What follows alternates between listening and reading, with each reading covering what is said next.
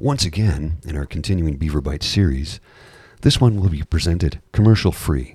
We'll have an ad for you at the beginning and the end. So please enjoy today's program. Thank you. Hey there, Mr. Grizzly. Hey, Mr. Beaver, how you doing?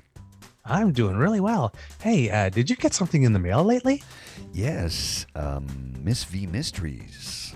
I did too. Awesome bedside reading. Yes. For those who don't know, the Miss V Mysteries is an LGBTQ plus cozy mystery series written by Delilah Knight. Miss V is 60, trans, and classy, sassy, and a bit smart-assy. From her kitten heels to her chic bob, Miss V is a lady through and through. When her late aunt's lawyer is found murdered, bum-bum, and clutching V's favorite Chanel jacket, she is immediately arrested. Bum-bum. Can she find the real killer before the local law puts her away for good? Will she be forced to trade 50s rock and roll for jailhouse blues? Do prisons even have a happy hour? Well, none of the ones I've been in. Wait, what? What? There's a story there. No. We'll talk about that after the ad. Miss V and the Lecherous Lawyer is the first book in a humorous cozy mystery series from by-ace author Delilah Knight. On sale now wherever ebooks are sold. Paperback copies are also available, or call your local library and ask them to get it in. Signed copies available at www.corvidmoonpublishing.com. That's www.corvidmoonpublishing, all in one word.com. The Miss V Mysteries. You need to be reading it.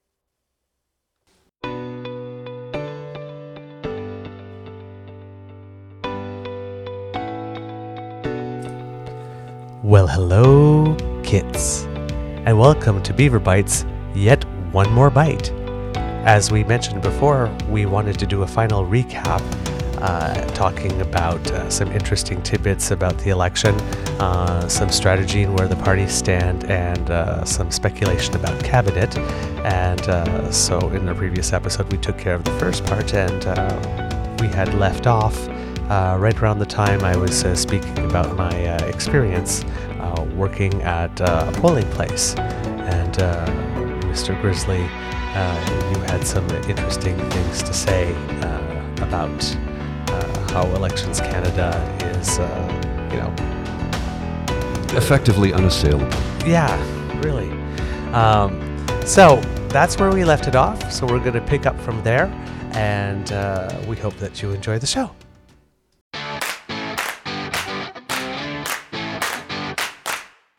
Well, I've had friends who've worked for Elections Canada and said the integrity there is like second to none. Second to none. Every individual who works for Elections Canada, like permanent employees, feel A, honored, and B, we have to walk a line. Yes. We are the body that everybody calls around the world when they need their elections monitored. Yes. We're the ones that call. We walk the line. We made the line. We walk the line. We don't mess around with it. Elections Canada and Statistics Canada.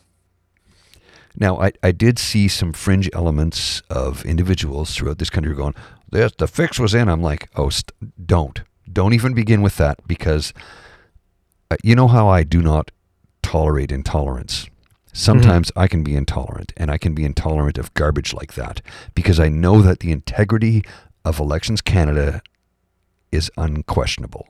It's unassailable. If you start making that accusation, you remember how I said sometimes violence is necessary? Yes. I'm leaning. I can't say I entirely disagree, but it fights with my inner pacifist. I'm a pacifist. I am. But every now and then somebody needs to get a slap in the face. Because you can tell them, you can show them all the proof there is. You can show them all the integrity. You can show them everything. Here's all the spreadsheets. Here's everything. No, I still don't believe you. Smack. I mean, if we're talking about the share snap out of it for Moonstruck, a lot of people deserve one of those. That's what I'm getting. That's what I'm getting at. That's exactly what I'm getting at. Yeah. Give your damn head a shake. Well, you know what? Speaking of people who need to give a head a shake, let's talk about some of the parties. Let's talk about some of the parties. How was that for smooth? That was a good segue, my friend. That was a very good segue. um, we want to go over the 7 major parties because in our very first episode we had done that. We had around budget time. We thought that an election may be coming maybe in the summer or a little earlier, so we had prepared a little episode. We did a lay of the land, where the parties were, what might be the things that may trip them up, what could be some opportunities for them, what can be some outcomes. So let's go through them again, and we'll start from, we'll just start from, you've got the first one. Read it out loud, Mr. Grizzly. Use that voice. I have nothing to read. You have nothing to read? No. It's not on my script. Oh, okay. Well, then here we go. I'd love to read it, but I can't see it. Okay, I'll whisper it to you. Maverick Party. Yeah, I still don't see it. The Maverick Party. There's a Maverick Party? Yes, there we go. Where were they? That was my comment. Oh, okay. Zoom right over my head. Where were they? Seriously. There was none. You had the Buffalo Declaration. You had this whole Wexit big thing. It made the press. Like this. Those people. Guy. Yeah. Not one peep. Yeah, I completely forgot about them. One interview in the entire election. Didn't see one story in the paper that I stumbled upon. Didn't see Jay Hill on my TV once. What happened to them? Where'd they go? I literally completely forgotten about them. Maybe it's because I've had a number of concussions throughout the years as a hockey player and a soccer player, but short-term memory is great. I'm sorry, what was your name again? But the thing is... Reginald. Reginald. Oh, hello, Reginald. How are you? Yeah, nothing. I heard nothing. Like I heard less than nothing, and my ears ring because I have tinnitus. And I heard nothing. Yep. Don't know where they are. Next, People's Party of Canada. Yeah, I know, but we have to talk about them. Smart strategic move, I guess, for that party was, latching on to the anti-mask, anti-sentiment to help them grow the party. But if you remember, I think we mentioned something in the last episode that they were at 5% in the Election Canada count for the total vote. And I was kind of wishing that it would just be 4.9 for the, just for some. Yeah. It happened. Yeah. When the results from the recount came in, it happened. Oh, they dropped. They got 4.9. Nice. When all the final ones were in, there was 15 polls that had waited to be counted for 6 or 7 days, and they just weren't counted. Then finally, it was final results, and it was 4.9, and that means there is some per vote funding that kicks in at 5%. So they don't get it. And if we had a German step proportional representation model, which is 5%, they would not have gotten in. And they would have found out about 18 days or 15 days after the election. Oh, sorry. So get away the football. Ordinarily, I would feel guilt, Irish Catholic guilt, for reveling in somebody's failure. Ordinarily, I would feel that. I don't feel that this time. I don't. Because these are terrible people. They're terrible people. They are. The last thing we need is for them to get a foothold in Parliament. They're intolerant of everything that doesn't look like me. Mm-hmm. Yep. And I know how I look, but I'm not that. Yeah. Yeah. So that was the smart strategic move for this one. I don't know if there's a second act, however, because I assume we won't. God, please tell me we won't have a pandemic come next election. Please. So $600 million. $600 million. Oh, shut up. Yeah. And Bernier did worse in his writing this time than he did last time. So I have and in this, like we said, in the final days of his campaign, he was out west. So I have a feeling that if Bernier runs again, if he stays at the lead of this party, and why not? It's a vanity project for him, and he's independently wealthy, that he will run in Saskatchewan next election. He's a self-avowed libertarian. What the hell is he doing in government? libertarians don't believe in government, but he's running for government. Like the man doesn't. He's like, I'm a libertarian. You clearly don't understand the meaning of. I do not think you understand what you think that word. What's the line from Princess Bride? Mandy Patinkin. You keep using that word. I do not think you know what that word means. I don't think that word means what you think it does. Yeah, exactly. Yeah. I'm a libertarian, but you're in politics. That's not what libertarianism is. Libertarianism is Anarchists unite. Anarchists unite. But yeah. So, and in particular, in typical Bernie fashion, he particularly imploded after the election. He went on this big meltdown rant where he actually ended up doxing people. Yeah, I saw that, and you know what? He got to go. Sometimes violence is necessary. If anybody needs a slap. Yep.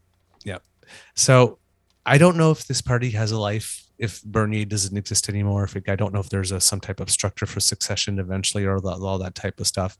There is, I guess, room if one wants that for an honest libertarian party, but I think we already have one. And this one is not it. It's libertarian party. This is not libertarian. This is just a don't tread on me. I don't like adults in the room party. It's the QAnon party. QPC, even if whatever. Yeah. Anyway, next, Green Party of Canada.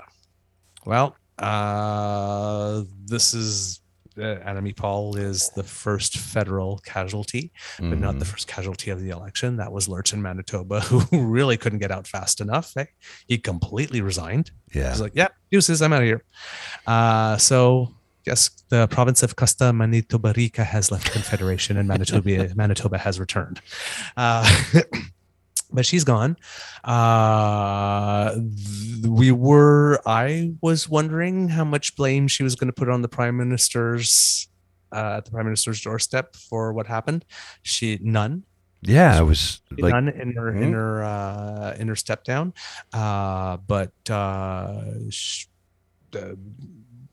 I still smell the wood from the burning bridge. Mm-hmm. Yeah.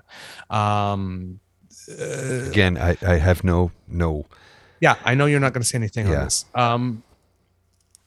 I have always given the benefit of the doubt that Miss Paul, that the reason for which that there was turmoil at the beginning is that she probably came in and tried to impose a vertical structure on a party that's inherently horizontal. Just rubbed a lot of people the wrong way very quickly, and they said no. That's my being generous. Like this, there could be all that other stuff in it, but that's she's not a bad person. Who knows? Made a bad first impression. Everybody just said no. I quite like her. I've seen her in one-on-one interviews. She's very engaging. She's very personable. I've enjoyed watching her in like literally one-on-one interviews, and I thought she did very well in the French language debate. Yeah.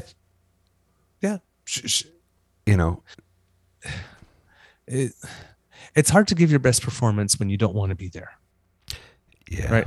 And at the end of the last week, I was wondering if she was like loosening up more because she could see the finish line. And I think really that's what it was, because there were some interviews even after the election before, and she was just so much more relaxed. Incredibly relaxed. The one problem I'm having is that there's a lot of sniping about Elizabeth May. She didn't support her. She did this, she did that. Truth is, we don't know. Right. We're not. The whole problem with this is that we don't know. Right. Yeah. Nobody's talking. We don't know what it is that Annemie Paul did that got people's backs up. We do not know what it is that made the council want to do that. We do not know. Elizabeth May has now come out since and said that she was asked not to say anything. But we don't know if that's true. We don't know if that's not true. We don't. But that's the whole thing is we don't know. Everybody that's saying that Elizabeth May didn't support her, didn't betray her, did this to that is literally just projecting whatever they want to be onto the narrative, because everybody's just been so damn tight-lipped. Yeah, we don't know. We don't know. We still don't know if Anna Mae Paul supports the fact that the Green Party was supposed to become Zionist under her or not, as Noah Zatzman said. We don't know. We don't know. Right. So nobody's been saying anything. Indeed. On the upside, as we mentioned before, they now have a bit of a base in Ontario. Yes, they do. And he was elected, correct me if I'm wrong, wasn't it kind of like a landslide? Well, yeah, it was the riding in which the first Liberal candidate got thrown off was thrown off by the party, and that candidate endorsed the Green candidate, and then things switched up from there. So yes, the Greens do not have Jenica Atwin in Fredericton, and they no longer have Paul Manley in BC, but Elizabeth May is still in BC. They still have the provincial legislature in Prince Edward Island, where there are some Green members of the provincial legislature, I believe, that are forming the opposition. I believe. I'm not quite sure what that is. I'm not up to speed. I might be wrong on that. Yeah, I'm probably wrong on that actually. But there are wrong? Green, Never. No, yes, but there are some Greens elected provincially in the Atlantic provinces. So the fact that Atwin's not there federally, so now they, with all the mess that happened, there is still a pocket of support in British Columbia from which they can work, and Atlantic Canada from which they can work, and now a bigger one in Ontario from which they can work. So with a good leader, this party is not dead yet. And even though the vote share was low, we have to remember that was only on 252 candidates. Mm-hmm. So who is the next leader, though? That's the curiosity. Like, who do they bring in next? Yet. And apparently, if to hear Elizabeth May tell it, Paul has not resigned yet. Yeah, apparently there are next steps that the party should be able to take now that Paul has said that she's resigned, but officially it seems that she's publicly resigned, but she hasn't signed any papers officially saying that she's resigning yet. Okay, so still theoretically stuff going on. That's all I know. Again, like I it's not a clean break, so it's still messy. I had so much hope, and then stuff happened that I'm not commenting on because no one wants to hear my thoughts on it, and quite literally because, and this is the honest to goodness truth, because I realized nobody really wants to hear what an old white man has to say about this, because I shouldn't be involved in this, right? But the whole point is that there's nothing to say because we literally know nothing. Indeed. So we're filling in blanks. So at that point, I just kind of like, I'm going to tune out. I'm going to tune out so that anything that is said from here on out will not color my impression, thought process, ideology, whatever you have. As long as I am not paying attention to what's going on, it won't affect what I think of this person. Because I held her in very high regard, and then everything went weird. You can judge her personally by what has happened, right? Things went really weird, and I'm like, no, I'm out. Like I'm doing a media block embargo of all of it. I want nothing to do with this. By all accounts, this was just weird. Very weird. Now the question has to be placed: were she a candidate from Calgary Mindapur?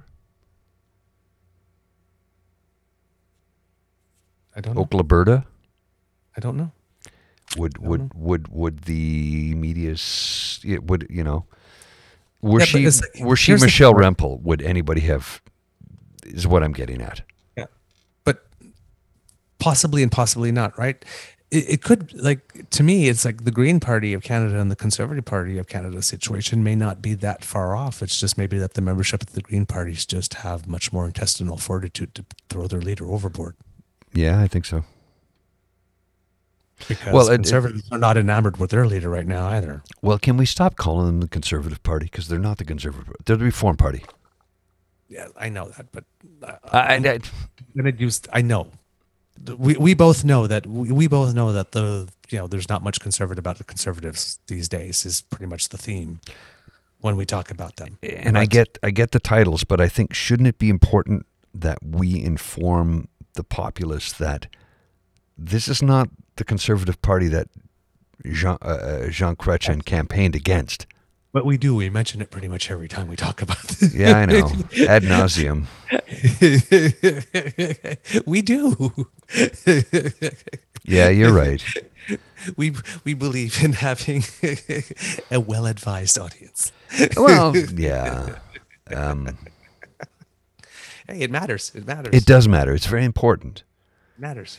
An informed populace can make an informed decision. If you're not informed, you can't make an informed decision, right? Buyer beware.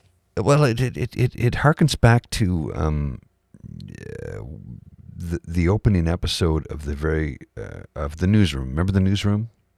I didn't get to watch that one. Okay, you've never seen it? No, I never have. I know it's amazing, but I never got to see it. Okay, so the very first episode of the episode of the Newsroom. I was blending words together.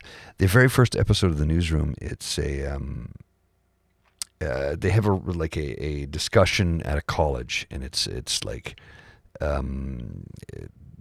one character is like Peter Mansbridge, if you will. Mm-hmm. Okay. One character is like a conservative, Breitbart thinking individual, and the other character is like a Elizabeth Manley. Elizabeth Manley, that was the figure skater. I don't mean Elizabeth Manley. Green Party leader, former Elizabeth May. Thank you. Wow. Too many thoughts in my brain. And so they're having a Q&A at a university somewhere in the U.S., and it's in a big theater. And the final question is, what makes America the greatest country in the world? Yes, I remember. I've heard this clip. Right? Not seen. So yes. So the conservative guy goes, freedom and freedom. And the other woman goes, freedom and opportunity. And they look at the newsman character, the anchor man, and he's like, the New York Jets. And they're like, come on, you're not leaving till you give me a proper answer. He goes, well, he says freedom, and she says freedom and opportunity. And quite frankly, it's neither of those. And then he goes on this like 5-minute rant where he spits facts. He goes, there is nothing to support the statement that America is the greatest country in the world. We're 56 in this, 256 in this. And he goes on and on and on for 5 minutes. And it was written by the guy who wrote for the West Wing. Aaron Sorkin. Thank you. Yep. Too many hits in the head. I know who these people are, but I can't think of their names when I need to. And it is literally a brilliant speech. And if you go back in time and you can look at the speech when it was made at the time and do fact checking, and he is 98% accurate on it. Mm-hmm. Which makes me think that, do we have a sense of self-inflated sense of how wonderful we are when we're not that wonderful? I know we're not the United States of America. I know we're Canada. I know we're the smaller nation, the neighbors to the north. I know we live above a meth lab. We're the nice neighbors above the meth lab. But do we have a sense of self-inflated importance? I know that each year we win this best country in the world to live in. But are we living up to that? Mm-hmm. Good questions. Sorry, I got philosophical there. Sometimes happens, No, that's the whole point. That's why I wasn't upset by having the political exercise when everybody was going, why an election? Why? It's never. It's the one time where we're allowed to look at our belly buttons. Yes. Yeah. Oh no, absolutely. Right. Navel gazing. Pardon? Navel gazing. Navel gazing, yeah. So I don't know what's going to happen to the Greens at the moment, and there's a lot of people are wondering whether or not there's even a reason for them to exist, given that every party seems to have adopted Green, but not every party has adopted Green as much as they should. So yes, they still need to be there. It's a lot of greenwashing, right? Greenwashing. Yeah, exactly. And then we have the NDP and we have the Conservatives. And I want to talk about them together first before separately, because they ran the same campaign. They did. It's just, I don't understand that. So both of them borrowed from Trudeau in the past. right? Campaign slogans, Mm-hmm. strategies, approaches. There was some attempts at sunny ways by both of them. You know, uh, it's it's like Singh ran as Trudeau from 2015, but super negative, and Gotul ran as Trudeau from 2019, but we're 2021. Uh, Both of them had the seeds of their own defeats sown right into their party platforms, right from the get go. Both of them self owned themselves Oh with their yeah. platforms by releasing them early. The Conservatives more than the NDP, but they both did. Which left them scrambling at the end, either avoiding questions or making policy on the fly.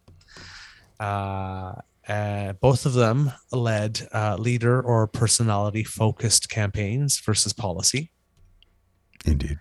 I mean, O'Toole even put himself on the damn cover. Yeah.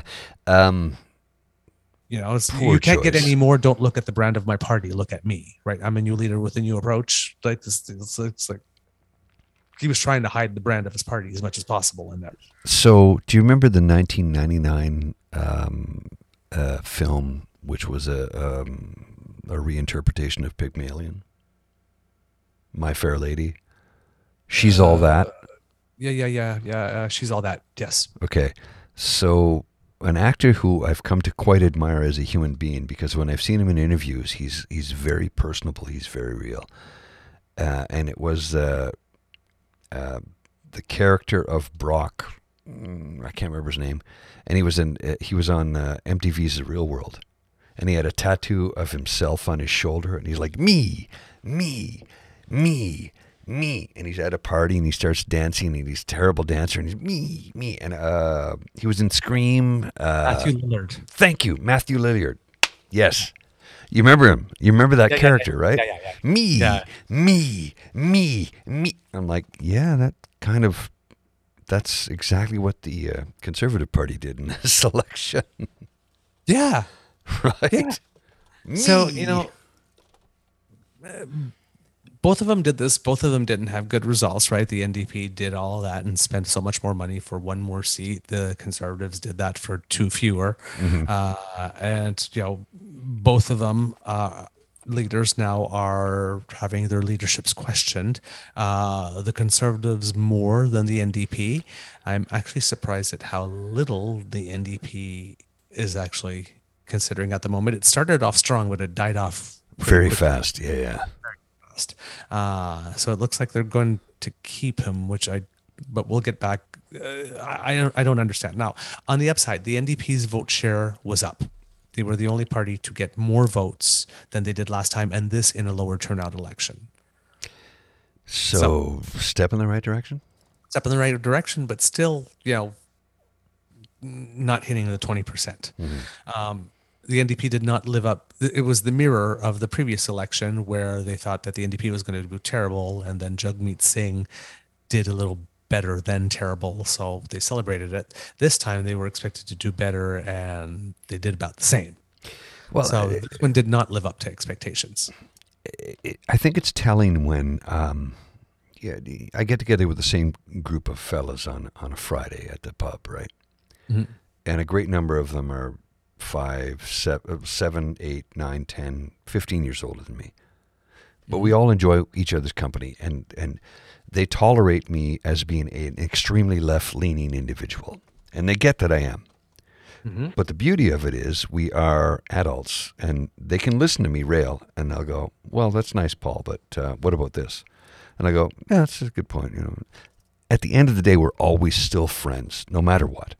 And we're Mhm. good friends, but they know how left-leaning I am. And a couple of the guys that hang out with us are actual members of the Conservative Party, Mhm. provincially. Provincially. They're like, yeah, we can't be federal anymore because what the bloody hell is that? Right? Yeah. Yeah. So here's how I know that times are changing when a number of these fellas who their entire lives have voted nothing but conservative. Mhm. They were Joe Clark, Brian Mulrooney, conservatives, right? Mhm. And now they voted NDP in this election. which is like, what the heck is going on? And basically what it amounts to is this. They've come to the conclusion that this is not the conservative or progressive conservative party. This is the Reformicon party, and they can't get behind any of that. Because they're progressive conservatives, not reformers, and there's a huge difference. Oh yeah, there's absolutely a huge difference. I mean, it was a hostile takeover of the party. It absolutely was. Yeah.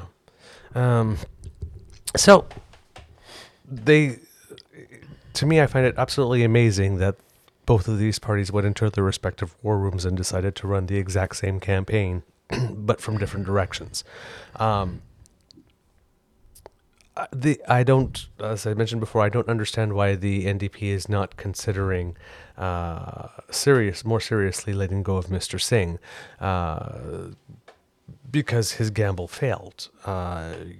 They diverted a lot of the money from the local campaigns to the federal campaign for his brand identity, going on the fact that he was likable. And sure enough, he didn't end up the campaign being less likable, I guess, in the eyes of Canadians, although he certainly went down a few notches in our esteem by the way he campaigned.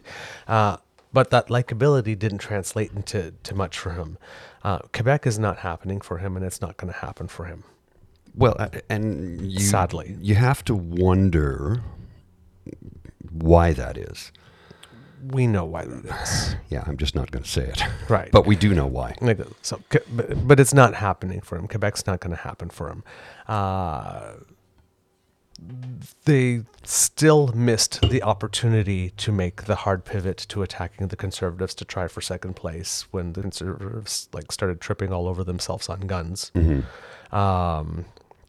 and on vaccine mandates, and then on killing the child care program. I mean, there were so many times where the party could have flip flop. Right? Yeah, there's so many times where the NDP could have turned around and just said, "See, they don't even deserve to be the opposition. They're a mess." Yeah, and they again, I think we said it in the very first episode. It's like the Conservative Party was limping. All the NDP had to do was catch the slowest gazelle. You know, we gave them a perfect handoff. There's the end zone. There's nobody in front of you. You've got 20 yards to trot down the field and score a touchdown. And you drop the ball on the 5. Yeah. And there's nobody around. You just dropped it. Nobody punched it out. You literally dropped the ball. Right. And that was the other thing that the NDP and the Conservatives had in common, is that they had planned for 95% of a campaign, but there was nothing at the end. Nothing.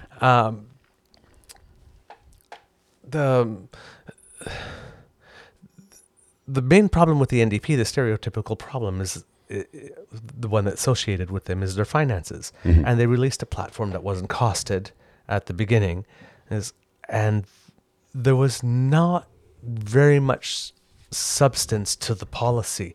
Both of the parties did well in the beginning by releasing their platforms early, because the Liberals basically took the first 2 weeks off, or had their hands full with Afghanistan, depending on how you want to consider it, but weren't campaigning. No.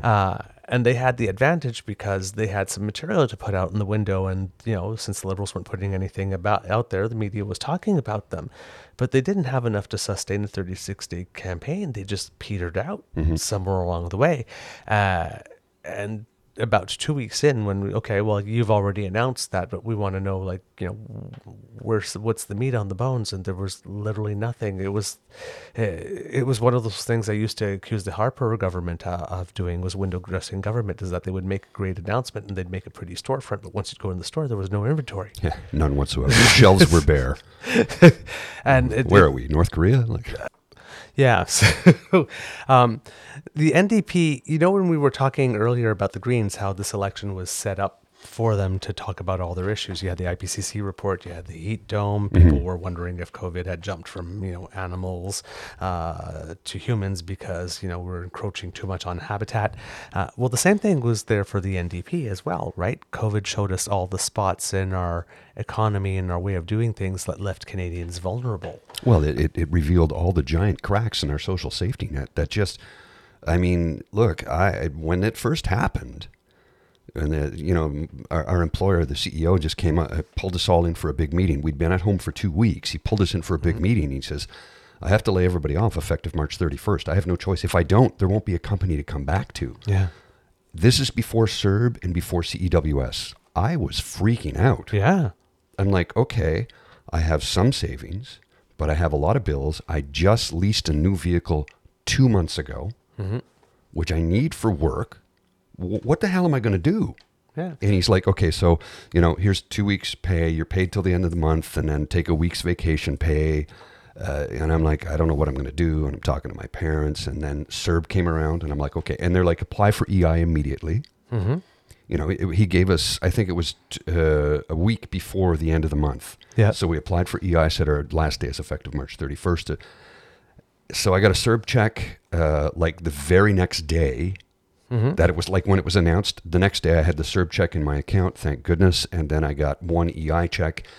And then we went back on payroll at 80%. Okay. Because of CEWS. But I was freaking out. Yeah. Well, we were too in our home.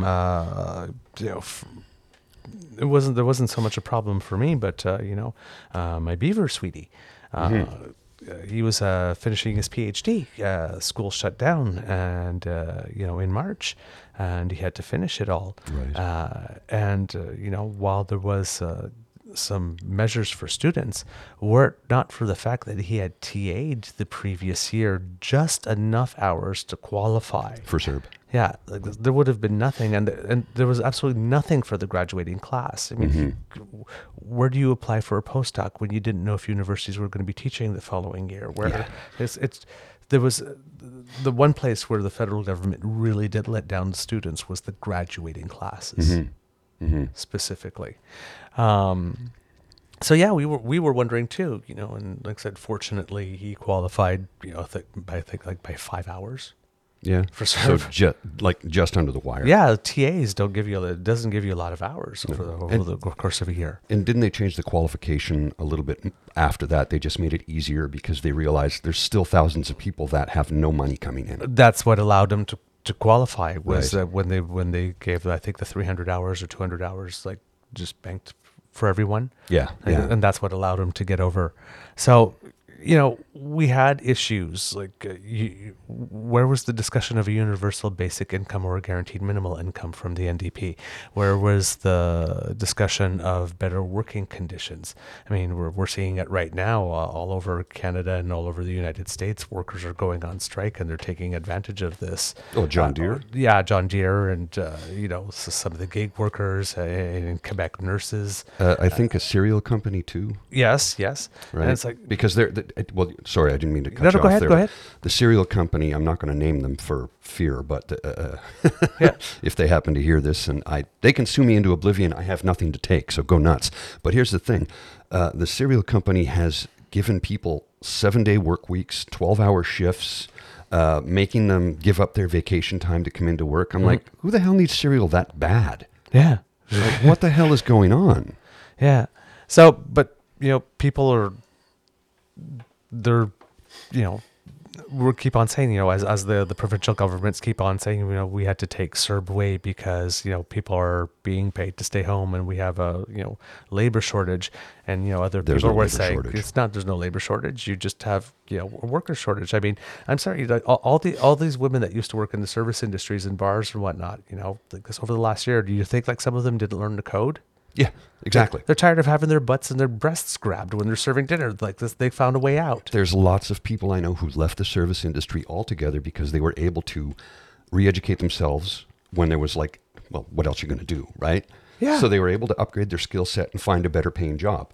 People get out of the service industry in this country because it's difficult to make it a career, unlike, say, Europe, where in Europe they place the revenue stream on the food. Yeah. And in North America, they place the revenue stream on the alcohol, which is fine and good. But if you're running a family-type restaurant, you need to accentuate the sales of food. So your food margin should be higher, and the alcohol margin can be whatever.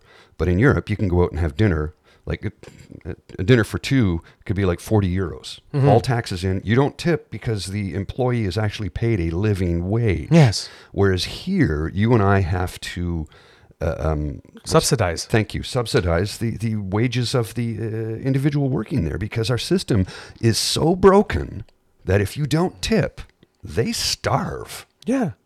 So you had all these issues, and they didn't seem to be hammering on them. Instead of, and they didn't pivot to attack the Conservatives. The NDP seems to have this chip on the shoulder, little brother complex when it comes to the Liberals. They Constantly screaming, tax the rich. Yeah, but which I'm fine with. But they seem to more be interested in wanting to defeat the Liberals, whether or not that wins them an election, than winning an election or doing better. It makes no sense to me, because, I mean, the Liberal Party is more aligned with the New Democratic Party than the Conservatives would ever be, and the Reformicons, and yet NDP voted with the Reformicons, and that's what I'm going to call them, because they're not the Conservative Party of Canada, okay? And they want to sue me, go ahead, right? But the Reformers. And again, like I said, the NDP should align themselves with the Liberal Party, because the Liberal Party is more left-leaning now than they've ever been. Yeah. The Conservative Party is more right than it's ever been. Right-leaning, I should say, because right would indicate correct, and that's not what I think. Yeah.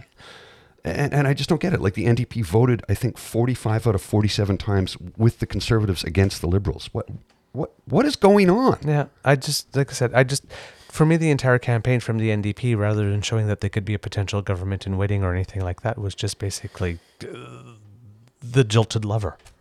Yes. He never follows through. He always says he will, but he won't. He promises 30 words, but he'll always disappoint you. You need someone better. You need to get yourself a man who, whatever. I don't get it. Yeah. I don't get it. It was whiny. Very. It was whiny.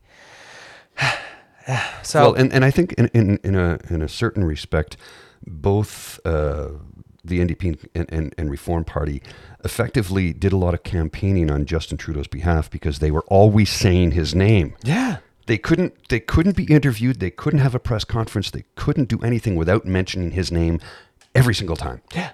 Like, what are you going to do for me? Stop telling me about what he did. I know what he did. So I was always imagining like Justin Trudeau like going for a morning jog or doing yoga with headphones in, with Mariah Carey singing "Why You So Obsessed With Me."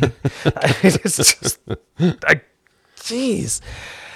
So yeah, I don't know if Mr. Singh has a second act. I really don't. I don't think which so. is why I'm wondering why he's still there. I know the NDP like to give their leaders a little extra time, but I don't see, like I said, I don't see where it's going to happen for him in Quebec. And so long as he is going to keep on being either the jilted lover or, the little brother with a chip on his shoulder, it's like, why is the Liberals getting all the attention? Why is anybody paying attention to me?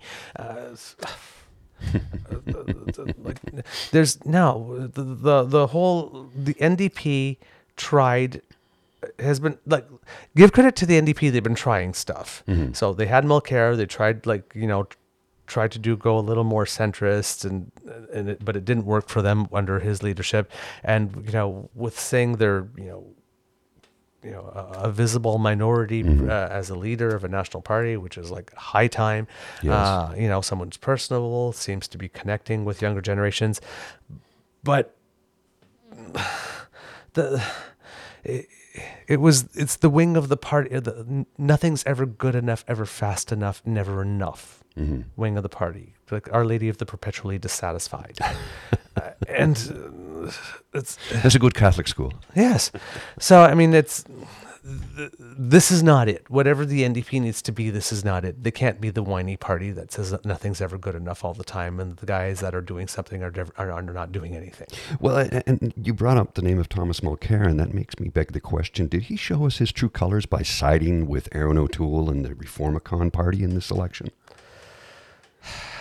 Like, you're a former leader of the New Democratic Party of Canada, and you just threw your weight behind Aaron O'Toole? What? He's all over the place. What the hell, dude? He's all over the place. I'm sorry. That's Tom Mulcair, as far as I'm concerned, and I'm sorry for those who like them like this, but he's a lawyer who successfully got sued in a defamation suit, and nowhere during that suit did he know when to pull the ripcord, and actually got found guilty of defaming someone. Yeah. So I'm sorry, if you're a lawyer and you've defamed someone, you've already just told me, not only will you say anything about anyone at any time to help yourself like this, but you're not smart enough to know when to get off the bus. So he's kind of like a greasy ambulance chasing lawyer. I'm sorry. Just like no respect. I can't do that. So that's for the NDP. Moving on to the Conservatives. Oh, Lord. Yeah, pretty much. That party's a mess. Rudderless would be a good term. Rudderless. Rudderless and effectively leaderless. I know that they have a guy in charge, but is he really in charge? Yeah. Now, O'Toole's doing what we thought he would have to do, right? As soon as the election, whether he won or not, was fighting hard to save his job. Had he won, he would have had to tack hard to the right to try to save his job. Now he's losing, and I mean, he managed to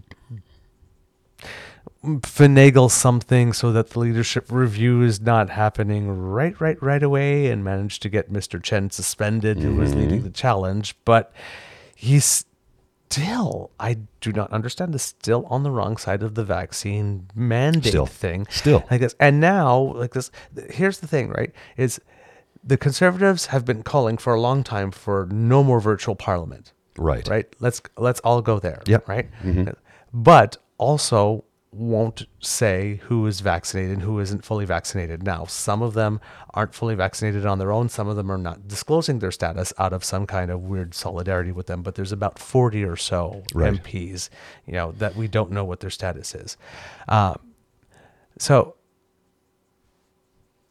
you want your MPs to absolutely go to Parliament. Your MPs will not be able to go to Parliament because there's not just MPs there. There's House of Commons staff. There's other constituents that you engage with. There's the people that come and watch in the gallery. There's journalists, and all of them. Anybody who accesses Parliament will have to be double vaccinated. Correct. Right? But I keep hearing people bring up this is a violation of their rights. I'm like, no, it's a requirement of their employment that their health records are up to date. Yeah. So simple. Yeah. Now there's some legal talk about things that are conditions of your employment once you take the job, and things that become a condition of your employment once you're already in the job. Right. Apparently there are some labor rules that say that you don't have to adhere to new conditions of the job that happen while you're already in it. But this also happens to be, I mean, if you're in court, this happens to be a public health emergency that has killed over 5 million people globally. Yeah. I think the judge is pretty much going to err on the side of public safety. This is not the sniffles. I don't think. I don't think I'm going far out on a limb. No. I'd be surprised if any judge went against that. Right. I'd be really surprised. Right. So, but here's the thing. So you want everybody to be in Parliament, but you don't want any virtual Parliament whatsoever. So now the people can't get in, and now they can't represent their constituents, right, because you don't want them to participate by Zoom. But even if all that was taking place, how is your Conservative MP from the interior of BC actually going to get to Ottawa because they're not vaccinated? They can't get on the plane. Can't get on a plane or a train. So they can take that 7-day drive. They didn't really think this one through. No. Like, not at all.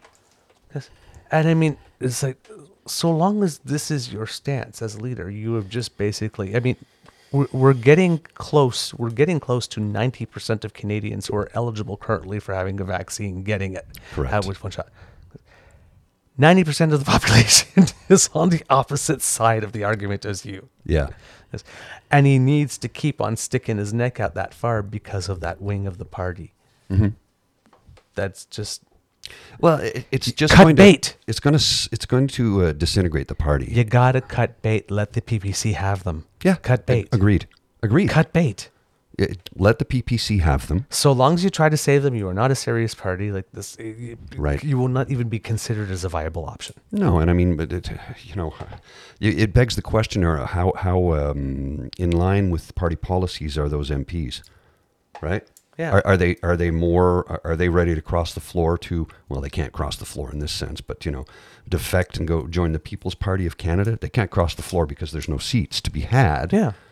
So, were they to just say, okay, I'm resigning my position with the Conservative Party, they can't join the PPC. They would have to be independent until the next election. Correct me if I'm wrong. I'm not sure how the parliamentary procedure Yeah, they would is. probably have to be sit as independents. Yeah, because... Well, actually, no. They could probably sit under the banner if they wanted to, because I believe someone had done that from the Green Party once. Okay. Before Elizabeth May, I think had gotten a seat. I think somebody switched his affiliation.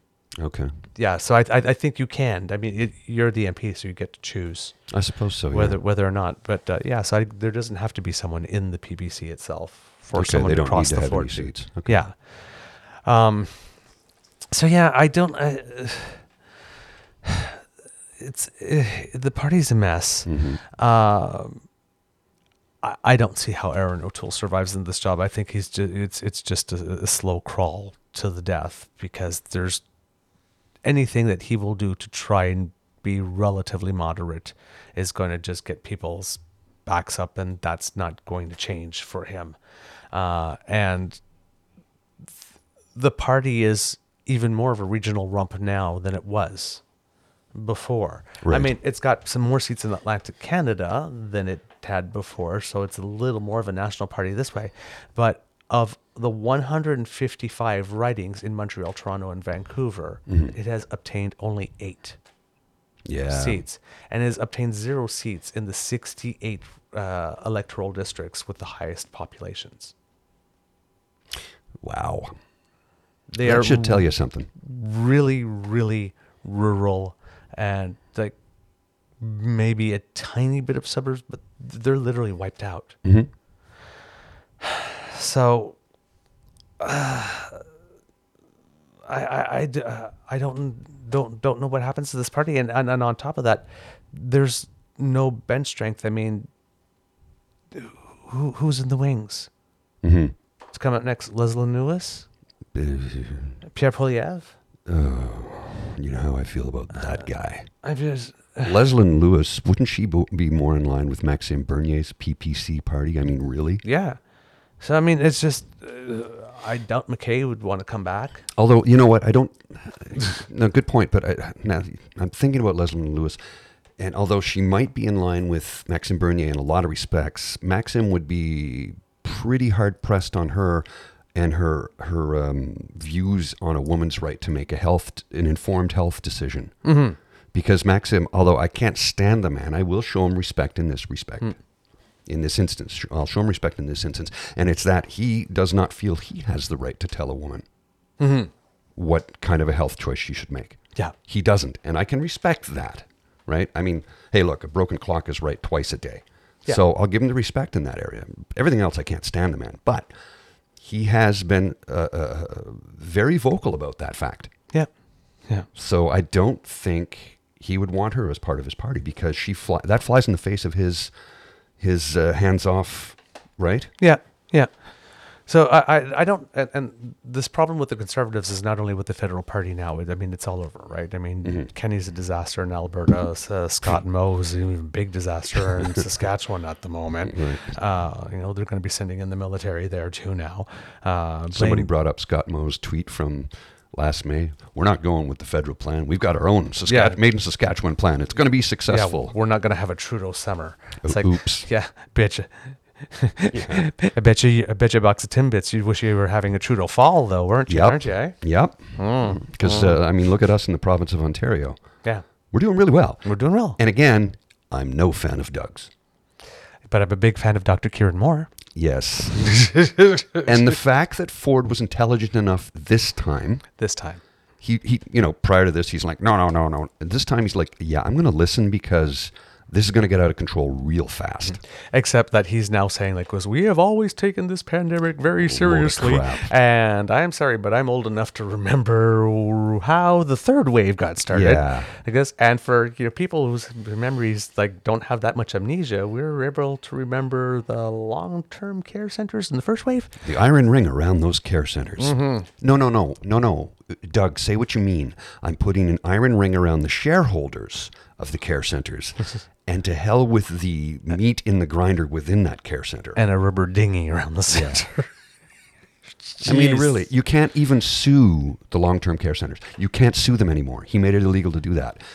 you know damn well that Andrea Horvath or even Dean Del Duca. Steve, yeah. Steve Del Duca, sorry. Yeah. Dean Del Duca, who the hell is that? They're going to change that. Whoever gets in the next election. I don't know who's going to get in next, but I know it's not going to be Doug Ford.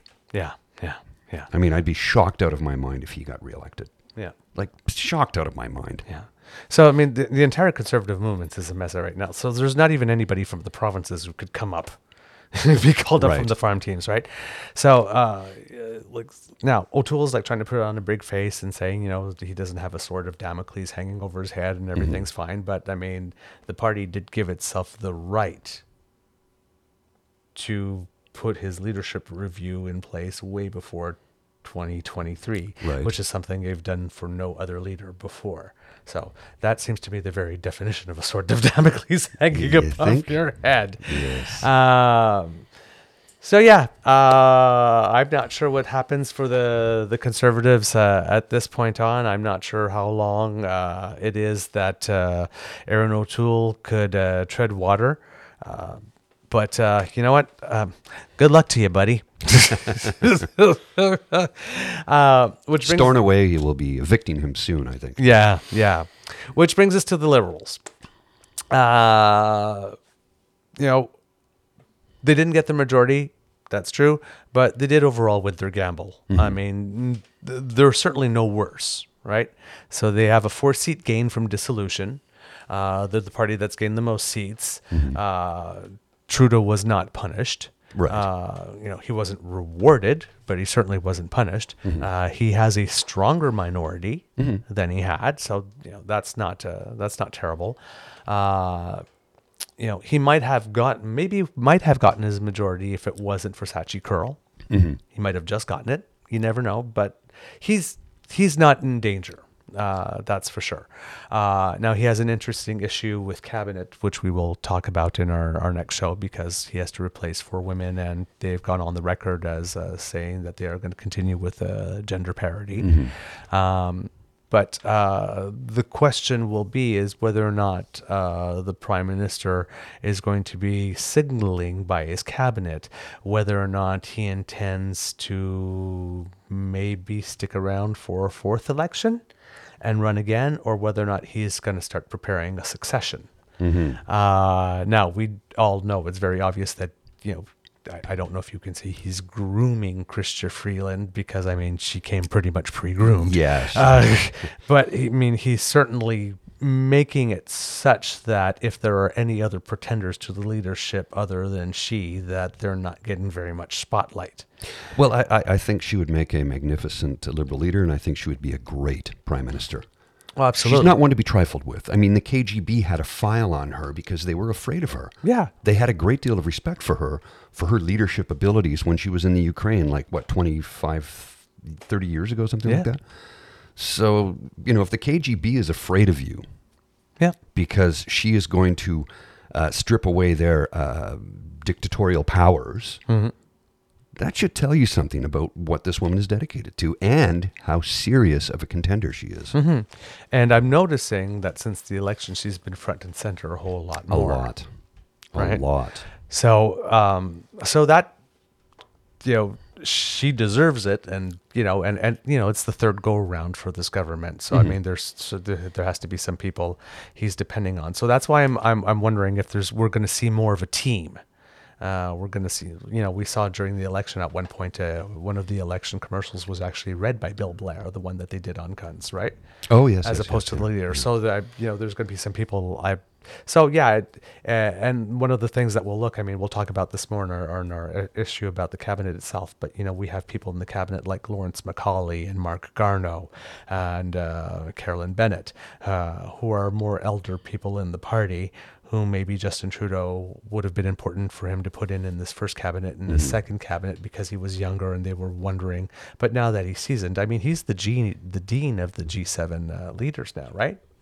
Oh, yeah. So, you know, maybe he doesn't need them anymore, and maybe that would give an opportunity to put some fresher faces that starts fostering some renewal.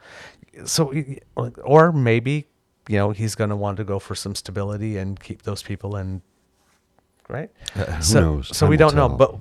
but there's going to be a lot of obviously speculation on this when he's preparing his cabinet. Oh yeah.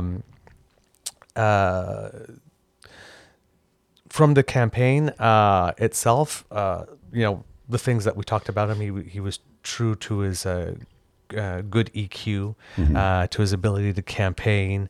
Even though a lot of people didn't seem to be impressed with him during the debates, he actually did debate excellently in these ones. Yes. Well, despite the English language debate, which was a complete fiasco, but I mean, that was, it wasn't watchable. Yeah, I had the benefit of being able to watch all the interventions in French as well, right? Of which there were more numerous ones, so he got to do. I got to get a better assessment than people who only got to see the English debate itself. The Liberals have conquered the urban market, and even the suburban. I think they took, I believe, almost all the seats. I think the NDP must have gotten it. Well, the NDP didn't get any in Toronto either. No, they didn't. Also, I had looked it up, and Ruth Ellen Brosseau did not win in Quebec. We thought that she had. Oh, they called it early, but really? Yeah. It wasn't. It was close. It was like 14,000 something votes to 13,000 something votes, but she ultimately did not get it. So their only MP is Alexandre Boulris, who's also a very good MP in Quebec, but Jagmeet Singh didn't seem to give him any. That's a surprise. Any platform whatsoever. That's a surprise because she was the constituent's MP. Yep. I wonder do you think maybe it was because of the lack of direction on the NDP leader's part that people who wanted to vote for her were afraid to because they thought... I don't know, but it on this one, it could have very well just been the ground game. The fact that the funds that should have been going to get out the vote were diverted to the National Party. Mm-hmm. Yeah, no, you're absolutely right. I mean, with that much difference, I think it was definitely fewer than 2,000 votes. Mm-hmm. So yes, 4 cabinet ministers are gone. Catherine McKenna, who took her retirement, Minister of Fisheries and Oceans and the Canadian Coast Guard, Bernadette Jordan, which is one that I missed when I said people who deserved to not be reelected, right? Because of what happened with the Mi'kmaq fisheries out in the East Coast. Mi'kmaq, sorry. It's okay. Yes, it's okay. Yes, well, one's the people and one's the descriptive, and thank you for the correction. No there. problem. But she was unimpressive there. We had the Minister for Women and Gender Equality, Mariam Monsef, and that probably her gaffe of referring to. Yeah, she torpedoed herself. I understood what she was trying to do. Yeah. But a vast number of the populace would not get that. No. You have to know your audience for that. And that she shot herself in the foot. Yeah. And then Minister of Seniors, Deb Schultz, who by all accounts is a very, very lovely woman and very engaged. But we just had a COVID pandemic where seniors were like the big thing, and I never saw her once. Yeah. So I'm not surprised she lost. Yeah. There's no surprise there. So, the Liberals, when you're looking at polling, people are talking about cost of living because, right now we're talking about inflation. Right. And, we're talking about still the pandemic. We want to get out of it, but the environment is right there. Well, if you would pay attention, if anybody was paying attention last week to Aaron O'Toole, it would be, according to him and Pierre Poilievre, by the way, according to those two, inflation is totally Justin Trudeau's fault. Oh, yeah. As is the labor shortage, which we all know doesn't exist. Yes. And the supply chain issues, all Justin Trudeau's fault. Yep. Not to mention the price of oil going through the roof. Yes. It's all his fault. Yes. And the Conservatives can fix it. But you think the Conservatives would be happy with the price of oil going through the roof finally? You would think. But no, all they do is complain. I'm like, wait a minute. Doesn't that mean jobs in Alberta? No. That's not the point. It's like, pick a lane, man. Again, they just need to be contrarian. Our Lady of the Perpetually Dissatisfied. Yeah. That's what like I said, both parties are the same. Yes. At the moment. The Liberals have a lot of policies and plans to work on stuff like, for example, like childcare and things for the environment. But we haven't heard a very strong economic policy direction from them yet, which I believe that there's a lot of people that are going to start asking for. Not so much for, are we going to do austerity and all that kind of stuff, but there's been a lot of money spent, in the last little while. Yes. And as Minister Freeland has been saying, recently announced, there are some changes to the subsidy programs right now, and she's made a point, about pivoting from pandemic to prosperity. Right. So they've got the lines down. Although I do have to question one thing. I watched the press conference the other day because I was working nights this past week, so I was able to watch it live. And as I understood, one of the things they're going to be doing is giving money to businesses and then hoping businesses will pass it on to the employees, which I was like, what? Wait, I know. Did I hear her correct on that? It's like, damn well, that's not going to happen. Yep. It won't happen. Yep. It's the wrong way to go about doing it, and that was disappointing to me because I have a great deal of respect for her, but I think she blew it in this case. She kowtowed to the corporate overlords and handed them exactly what they wanted. And what happens to the rest of us? Well, we'll have to see. But yeah. So yeah, I will call it the way I see it. Oh, yeah. And the way I see it was that was a huge mistake on their part. Yeah. And I don't know if it's giving the impression that they seem to be pivoting hard away from any possibility of some type of UBI or guaranteed minimum income, which is very disappointing. Well, did you see Stephen Del Duca wants to do a 4-day work week and a UBI as a test in Ontario? And I'm like, well, here's the test. We had CERB. We know it works. There you go. Yeah, and of course we've had to go along with that the Canadian Nobel winner in economics. Raise the minimum wage. Look what it does. It doesn't eliminate jobs. Right. So so like I said, the two things that I find that the Liberals are still missing is like some real solid talk, Paul Martin style solid talk on the economy, the budget, where we're going. And they dominate the cities, they dominate the suburbs. The Liberals really need a rural strategy. They do. Like this. The road to a majority no longer goes through Quebec. No. The road to a majority is going to go through rural Canada. And if the Liberals can find a way to start snagging some seats in rural Canada away from the Conservatives. Well, if you start getting into southwestern Ontario, Lake Huron, that area, right? That's all Conservative. Yeah. And it has been for decades. It's not going to change anytime soon amongst the boomers, but you can get the Gen X, the millennials, and Gen Z if you pursue them with policies that will be beneficial to them. Yeah. The boomers, you're not changing their minds. It's not happening. They're fixed and that's it. So don't go after them. Yeah. I think it's pointless to do so, and they're not going to be supporting you for a whole lot longer anyway because they're 75 and up. Yeah. Yeah. So that's basically how I see what could be happening over the next months, where parties are positioned, what we could be looking for in the coming weeks. There's probably not going to be too much activity before the new year, in that I believe what's happening on I just escaped my mind. Something's happening on October 26th and then November 22nd. I believe the speech from the throne's November 22nd. I think so. And cabinet's going to be named October 26th. Yes. Yeah. Because the Governor General's away in Europe, and she needs to be there. So it's about a week later than some people would have hoped.